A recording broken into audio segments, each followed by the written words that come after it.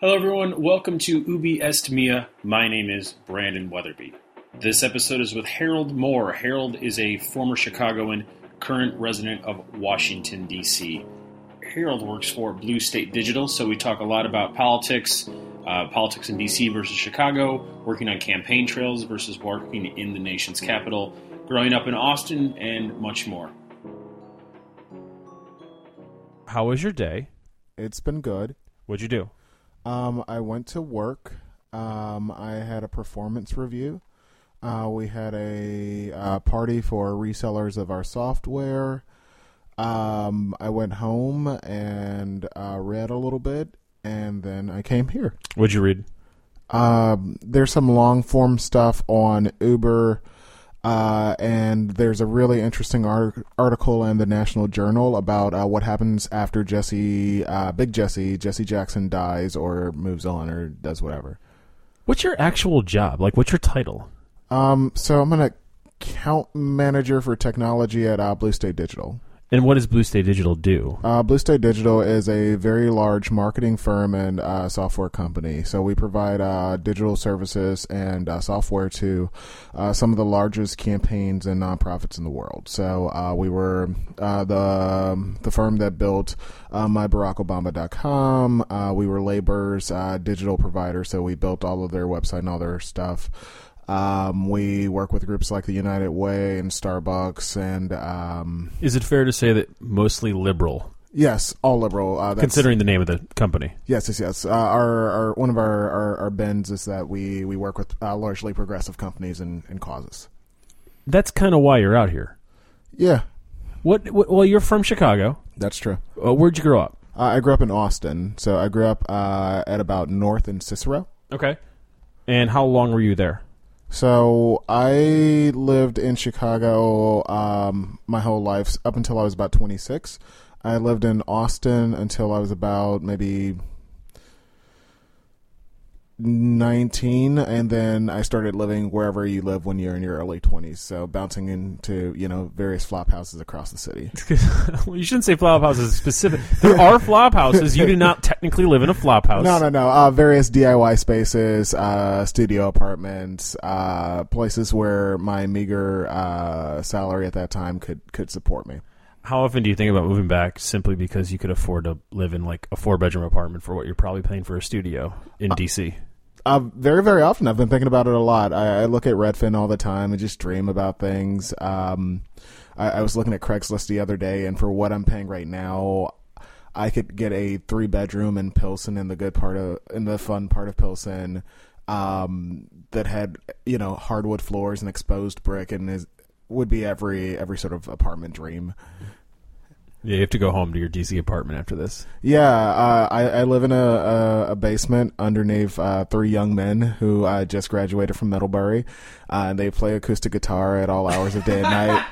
And it's something else. All right, so from 0 to 18, 19, you were in Austin, and then from 20-ish to 26, you were throughout Chicago. Yes. And now you're in Washington, D.C. Yes. Why did you move out here? So my background's in political campaigns and elections. So I was running political campaigns for congressional candidates, for city council candidates, and others. I was running a particular race out in the suburbs of Chicago for a candidate for U.S. Congress. We had won our primary. I decided that I just did not want to work with her anymore. I said, you've got 3 weeks to find somebody to replace me, but I'm out of here. I'm going to go just hang out for the summer. And one of my vendors from that race called me and said, hey, you've done a really good job. This person's been very difficult. Do you want to move to D.C. and write messaging for the AFL-CIO, for the large labor union? And I said, yeah, sure. And about 2 weeks later, I moved here. When you say you're one of your vendors, like, what does that mean in the world of politics? So political campaigns take up a lot of space. So they encompass fundraising and some marketing. So you've got to send mailers, and you've got to put up websites, and you've got to have people who knock doors and things like that. And this vendor in particular was the person who created and designed all of our mail. Okay. So this person flew out to take pictures of the candidate, to take pictures of the district, to create a narrative that we would then send to voters. Okay, Yeah. so they knew somebody that was like currently in office in D.C.? Yes, they knew someone who worked at the AFL-CIO who had been looking for someone to help them put together their member communication program for the 2012 election. So you've been here since like one election cycle ago. So a little over 3 years. Yep, that's right. That's right. Are you regretful? No. So DC's been really good to me in a lot of ways. I think that the quality of my work has improved. I think that I have a ton more confidence in my abilities and just a bit less confidence in the abilities of others. You have less confidence of the abilities of others since you left Chicago? I think that I phrased that poorly, but I think that moving to DC demystified some of these big names that you see and some of these big accomplishments that happen, and you recognize that some things are obviously the result of very hard work, and some things are very much the result of just being in the right place at the right time, or just having the right resources to do the things that you need to do. Well, you said something that's like a lot of people echo, right place, right time. Yeah. Is this always the right place? It seems like it kind of is. If you're in the world of politics like you are, yeah. Don't you kind of sort of have to be in Washington, D.C., or is it possible to do your job in Chicago and thrive? It's certainly possible to do my job in Chicago and thrive. I think that the work is in the cities. The work is in the states. The further along that you get into national level politics and civics, the more you realize how much cool stuff is happening that you just can't touch from DC. Like? The Black Lives Matter movement has nothing to do with Washington, D.C. They do get some funding from some of the big foundations here and some of the big groups here, but all of that stuff is happening completely on another track from everything that's happening in Washington, D.C.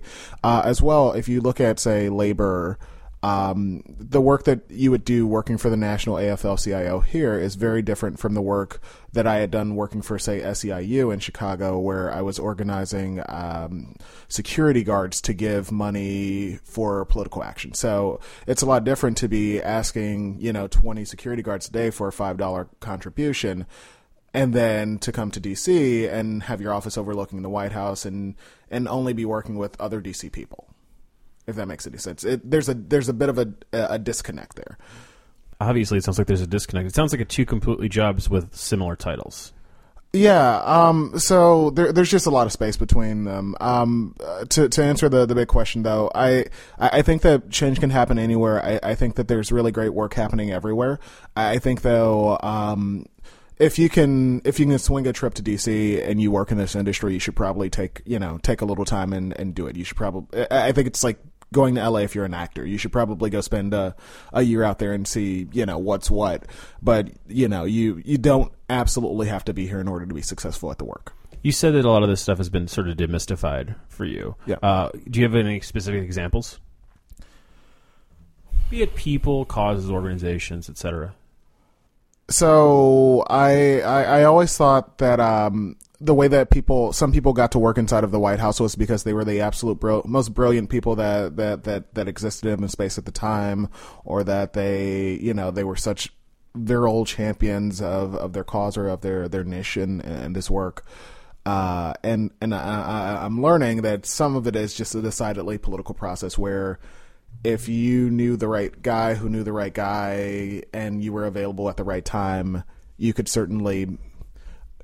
get a boost into a White House appointment fairly easily. That's not to say that the game's rigged and that no one can win, and that I'm cynical but not that cynical. But when I worked for the Obama campaign in 2008.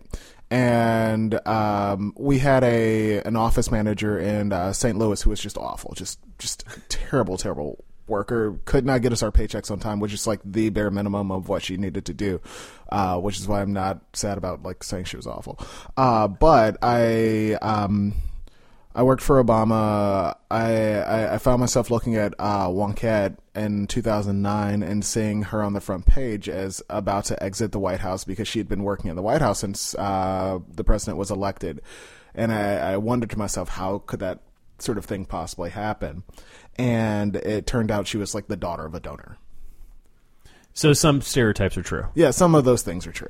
Now, you seem to always know everyone in the room, or most people in the room whenever we've gone to different rooms, be it this city or Chicago. Mm-hmm.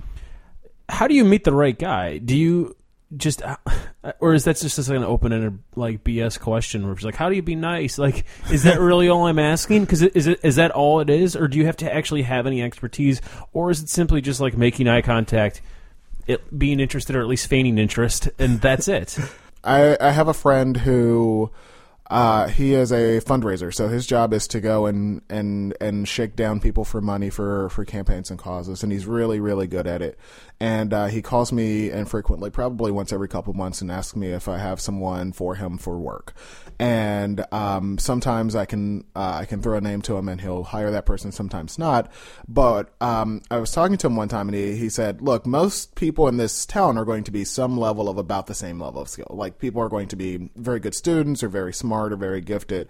But what he wanted more than anything else was someone he could be a buddy with, which was a very strange thing to hear. Because it was really interesting to hear that he wasn't looking for someone who was going to revolutionize his work or someone who was going to give 115% or anything like that. He just wanted someone he could chuckle with while he did these, sometimes grueling processes. One of the things that you started to do once you came to this city is play rugby. Yeah. And you're currently on a rugby team. When you came here tonight, you're wearing a winter cap, and it's your rugby team's cap. Yeah. You didn't have that in Chicago. You didn't seem to need that in Chicago. You had a lot more friends there. I'm not saying you didn't have friends here, but considering new city, it's a new sport. Do you kind of have to be buddies with everybody if you're on a rugby team? Or just naturally you become buddies with everybody on a rugby team? Who have you met from your rugby experience here that's like shaped DC for you? The reason I joined the rugby team was because rugby for me was a release. Whereas in Chicago, I had DIY spaces. I had my family. I felt very comfortable being in my own skin in Chicago and not sort of having my identity so well tied to my work. I didn't quite have that here in DC. Everyone that I knew when I came was somewhat political or somewhat political related. Joining the rugby team gave me a family where if you just wanted to go and have a couple beers and just talk about nothing for a while, it was really good to do that. And you got to meet a bunch of people who we've got on our club. We're the largest club in the country. We have a few doctors. We've got, people who are spokespeople for senators. We've got people who are data nerds. We've got all sorts of folk, but we don't talk about work. No one's asking to get hooked up. No one's asking for anything like that. It's just a mutual love of the sport and of the brotherhood of the sport. Off the top of my head, the person who most shaped DC for me was Jeff Wetzel. Jeff is he's a teacher who teaches robotics to inner city youth here in DC. Takes his students on tours to go and compete with robot building competitions. He's a former EMT. He's a biker. He owns a home out in the far end of the city in Northeast on like Rhode Island and 30-something. And so, like, at the far end of the city, what he embodies for me is he sort of like just lives DC to the absolute fullest. He owns the city or claims a bit of ownership over it in a place where everyone else is sort of on their way out the door or on their way out to the suburbs or on their way, anywhere but here. So he'd be the first person that I think of from my club who really embodied DC for me and like really made DC look like a place where people live. Yeah, sure. That sounds awesome. But you, somewhat too, still won't claim ownership of this city. Why? Why can't either of us be like, we're proud DC residents, but we always seem to talk about Chicago and going back or visiting way too much to be healthy? Why are we doing this, in your opinion? I think there's a bit of a feedback loop where people come here to stay for 3 years, and so because your friends leave every 3 years, you start your countdown clock anew every time one of your favorite people leaves. I think the city is also just changing incredibly rapidly, and so it's very difficult to have a really good sense of what old DC looked like. Whereas I know what old Chicago looked like, I know what old Austin or what the old West Side looked like. I know that gentrification is creeping towards my neighborhood now, but I still feel very connected to what's going on in Chicago. Whereas anytime I get into a car in DC, if I drive anywhere out of, say, Northwest, they say, 10 years ago, this place was a big smoking hole in the ground. And that's a terrible, that's an awful feeling, not only because, I and we represent something, we represent the rapid changes of a community and the displacement of many, many people. As well, there's just... It's very difficult to feel like this place is a home for anyone. It's not very intergenerational, so I don't see a lot of children. I don't see a lot of very old people. The city's not set up for people to get very far outside of, say, Northwest or let's say H Street at this point.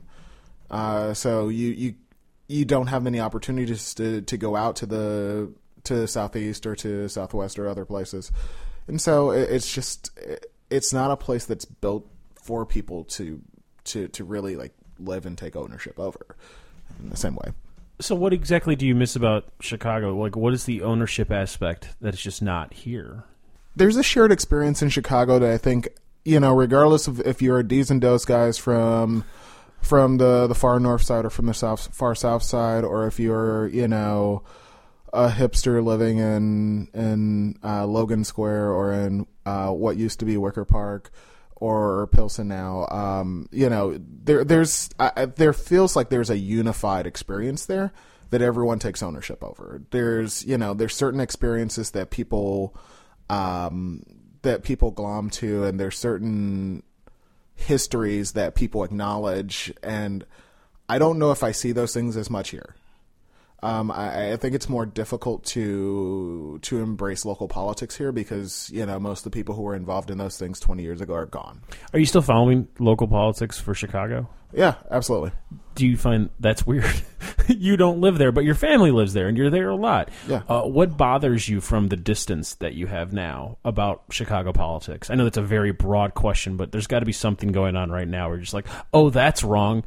How does everyone not care about this? I think you're going to talk about the obvious, by the way. Yeah, the obvious is, whatever is about to happen with police brutality is the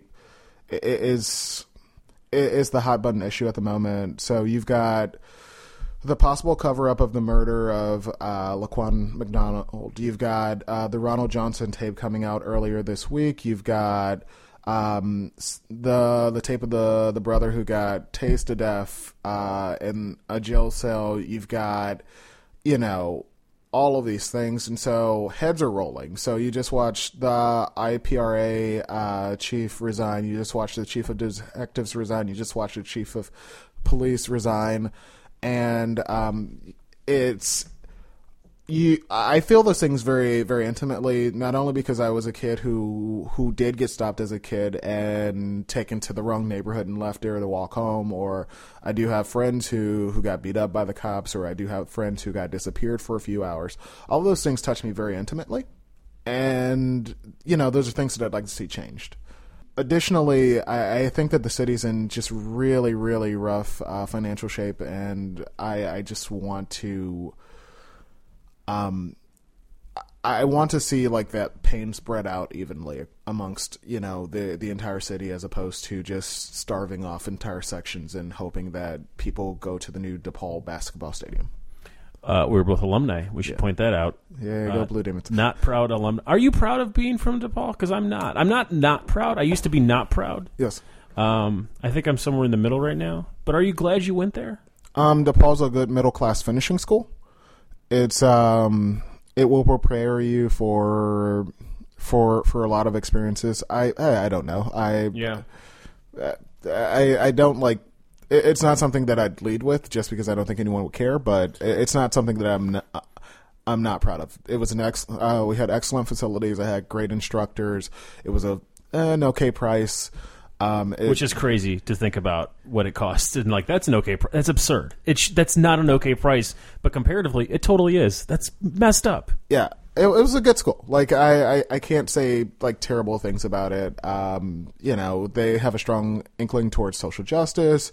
Vincentian service is something that's sure. Yeah. Yeah, I'm not going to knock any of that. Yeah, it's now I just feel like a bad person for saying I'm not proud of it. No. Maybe I'm just not proud of paying that student loan bill every month. Well, you never told me about getting taken to the wrong neighborhood by cops. Yeah, it's a weird thing. It's how old were you? I don't know, probably high school, college. After? Yeah, high schoolish. So, like when you're at one of your most vulnerable times as a person. Yeah, you mouth off to a cop, or you. In my situation, I was hanging out with some kids who I shouldn't have been hanging out with, or who were doing whatever kids do. But why shouldn't you have been hanging out with them? Like there's nothing inherently wrong with hanging out with other kids. Were they doing? They weren't doing anything terrible, but they were the kids that the cops knew were up to trouble sometimes. And a cop drives you what is probably 20 minutes out of your way, but is in real life about an hour and a half walk, or a however long walk. 20 minutes in Chicago could either be like 2 miles or like 10. And if based on an hour and a half walk, I'm going to go with like 6-7 miles. Yeah, so way out of your way, and so now you're walking back across town, and overall you're fine, but it's a situation where you can now get yourself into some real trouble because some jerk cop left you in the wrong neighborhood so that you can get trouble made for you. And this is relatively common? Yeah, that happened a lot. Not to me, but it's a thing that I heard about a lot. Well, that's just horrible. Yeah. Have you heard about that kind of stuff in D.C. happening? No, I just don't. Again, I don't. Like you said, there's no like teenagers. Really, I mean, there are teenagers. They I shouldn't exist, say that. Yeah, but not in the quadrant in which we live. The DC that I live in is an adult playground. It is full of brunch and holiday pop-up stores. And speaking of adult playgrounds, you mentioned DIY spaces, and we were both big proponents of that in Chicago. And there's some sort of like house music, not house music, but house culture here with shows and stuff. But like you also said, it's an adult playground. Yeah. And those DIY spaces here just don't exist in the same way. What initially drew you to those in Chicago? And I think you could actually say their names now because they're probably all shut down. I was very closely involved with Connect 4 in my days, which eventually morphed into Multiculti. Still very good friends with John Boy and all those guys. The Buddy space was the space that got me into things. Heart of Gold, which I think still exists. I'm not quite sure. Up in Lincoln Square. There was Camp Gay, which was one of my favorites in Wicker Park. There were just a ton of these spaces. And what was really cool about the spaces was you saw a bunch of brown, queer, survivalist, urbanist, you saw a bunch of people from just a variety of different backgrounds sort of embracing each other and just being very creative all in one space. And there weren't any barriers to entry. There were no barriers to leaving. You sort of came and went as you pleased. And you could give as much as you wanted or take as much as you wanted, and it was all love. There was always a dance party, and I built this really great community back home with folk who are still like around and doing really amazing things. Eric Labrad, who runs Glitter Guts, is a good friend of mine who is documenting the scene now. Hollywood Holt, who got signed to Kanye, like. One of my earliest memories in the scene was him asking me to a dance battle, and I was like, I don't dance. You've got Flostradamus who came out of that scene. Like, there are so many folk who came up and we got to experience this very special moment in history all together, all for like no money or dirt cheap. We all had these really wacky adventures, and in the very dangerous world that now as a 30-year-old, I'm like, oh man, all of that was really crazy. Like, we sort of protected each other. Sure. Do you romanticize that because it was that time in your life, or was it actually that good? It was a pretty amazing time. You could really write a book about those times. I I think that I do gloss over some of the worst parts, which are having to walk back across town because no cab would take me to Austin, or the 77s ruining everybody's good times, or just being a really anxious, like, 19, 20, 21-year-old. But on the whole, that was a really special time in my life. But do you want to go back to that? That wouldn't be the Chicago that I go back to. What is the Chicago you go back to? So because I kind of feel like out of all of my friends, you're the one who's going to go back next. So that's a good question. I think that I would have to rebuild my life somewhat in going back to Chicago. I think that partially growing a little bit older, and partially just the changes in everyone else's lives, I wouldn't be going back to the same place that I left when I was 26. When I was 26, I was living in the West Loop with my then girlfriend, and my life was something. And now when I'd be going back, I'd be in a completely different situation. And so the life I'd be going back to would be a very different space. Do you think leaving made you less cynical? I would say this. I think that I certainly undervalued the work that was happening in cities and states before I came to D.C. When I came to D.C., I saw how distant the work that people were doing here was from the work that was happening on the ground. And as well, I saw just some comical things, or some comical inefficiencies here, where people are spending, 5 times the budget of what you'll have in Chicago or in Tulsa or in other places, and doing a quarter of the work. And I'm a little bit stunned by it sometimes. Could you take any of that and use that lesson that you've learned, or is it just it's just like a big observation? It's a big observation. I think that I don't think that I've become less cynical. I do think that I've just grown more appreciative of, like, just doing the right thing.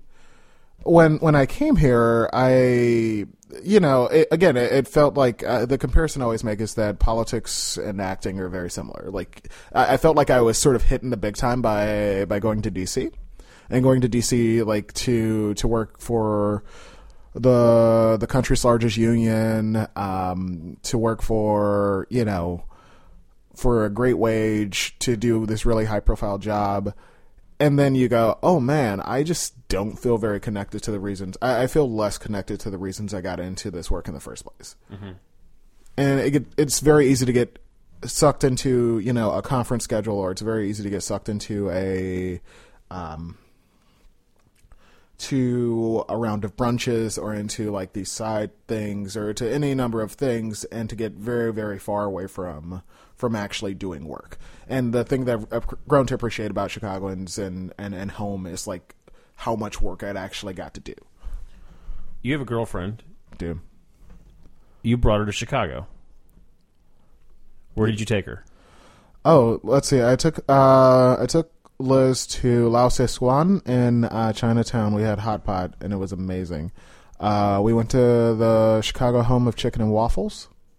I also think I took her to Lou Malnati's. I wanted to take her to a... Because you had to legally. Yeah, well... yeah, I wanted to take her to a neighborhood pizza place, but we were staying in Brownsville, and so it's just really difficult to get, like, to where I wanted to go to get pizza. But she really enjoyed that pizza. We biked along the lake. We went to the cultural center briefly. Yeah, we had a ball. What did she think? She was there to speak for a conference, and she likes Chicago. She's very worried about the cold. My goal this winter was to drag her out there at some point. I think I'm still working on it. Still working on it? The cheapest flights are coming up, man. Yeah, we're talking about it. So her anniversary gift to me was an agreement to move to Chicago if that's going to happen. And so there's just less pressure to bring her out. Now I'm just like, you're stuck. And so it's so great. Yeah. Are you going to move back to Austin? Are you going to go back to the West Loop? What are you thinking? So all things equal, the place that I would want to move if that happens is either historic Austin or the near West Side. Those are somewhat different neighborhoods. Not especially, no. So if you look at historic Austin, or Austin Village as they call it in some places, if you cross Austin, now you're in Oak Park. Mm-hmm. And so it's this little nook that is filled with these impossibly gorgeous houses that are Victorian style. They're massive, well lit, all these things. And then you've got, if you go a little bit further east, you're in the hood, which is some good, some bad. And then it's whatever. If you move into the near west side or into East Garfield Park, it's the same situation. Where if you go slightly east, you're in the West Loop, where it's all sunshine and candy.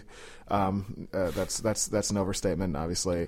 And if you go slightly to the west, you're in West Garfield Park, which is still a little bit rough. Okay. Yeah. But why? What's drawing you to those neighborhoods? They're neighborhoods that have strong history behind them. The housing prices are pretty good. They've got great infrastructure, so they've got wide streets. They're close to public transit. They've got families and gardens, and they're a community. Yeah. You just really bummed me out because I was like, I want to see how much these houses cost. So I just searched Redfin for Austin, specifically the historic Austin. Yeah. I could afford a 3-bedroom house for 2/3 of what I'm paying now for rent. I know. Boy. That was the selling point for Liz. 1 bedroom to 3-bedroom, 2/3 of the price. Jesus. Sorry. I told Liz if she's finishing her PhD and she's got 2 years of writing to do. I said, look, for what I'm paying in DC for rent, I could move home and pay probably 2/3 of that and still come away with a pretty nice apartment or house.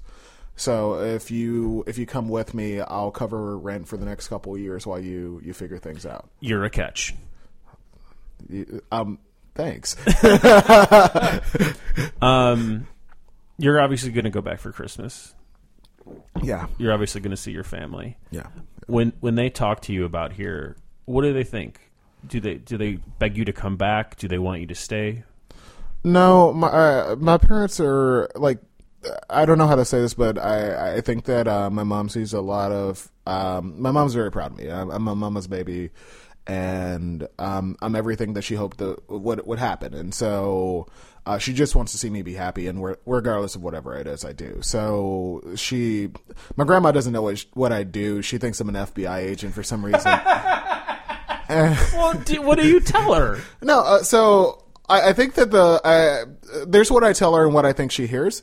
And so when she talks to my mom, I presume all she hears is that I was in Africa, and then I was in Guatemala, and then I was in San Francisco, and then I was in this other place, and then I was and I travel a lot. And so I don't talk with her nearly as much as I should, and I don't really clue her in on what's actually happening, because also context-wise, it's very difficult sometimes to explain what I'm doing in a place. Mm-hmm. So in one place I went and I was talking about post-election reconciliation, which is, what happens after you lose an election and how do you start building for the next election immediately.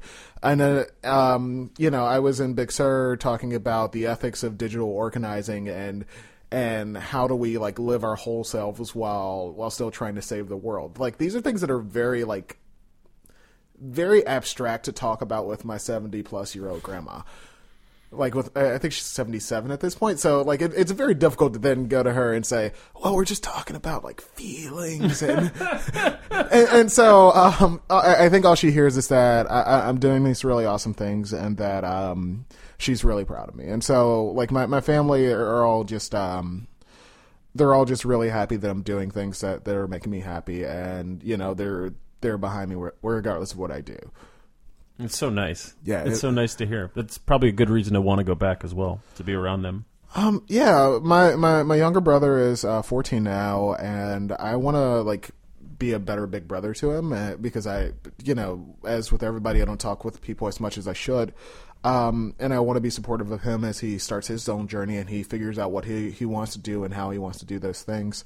I'd love if potentially I'm going to have a family, if that might potentially happen, I'd like to be closer to my family as well. I think my family doesn't really care what I do. They just, my mom just really is over the moon to hear that I'm living a very full life. My parents are very excited to hear I'm living a really full life and that. That's so great. Does your job know you're looking for Chicago right now? Not exactly, no. So that is one of the good things about living in DC is that nobody expects you, like, no one would be mad to know that you're looking for another job, or that you're looking to move in some way, or you're looking to get more out of your job, or ask for a promotion or anything like that. If you're not pushing for those things, you're not working really hard here. So at the moment, the goal would be either to take my job with me for a short amount of time, or to figure it out. Good luck. We'll see what happens. Is there anything else that I think that I might have forgotten that you would like to talk about? Oh, boy.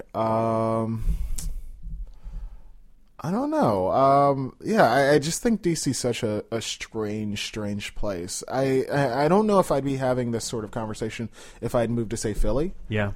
Or even if I'd moved to, say, New York, like, where I think New York is very similar. I think San Francisco is very similar. But DC is very just bizarre because it's such a company town.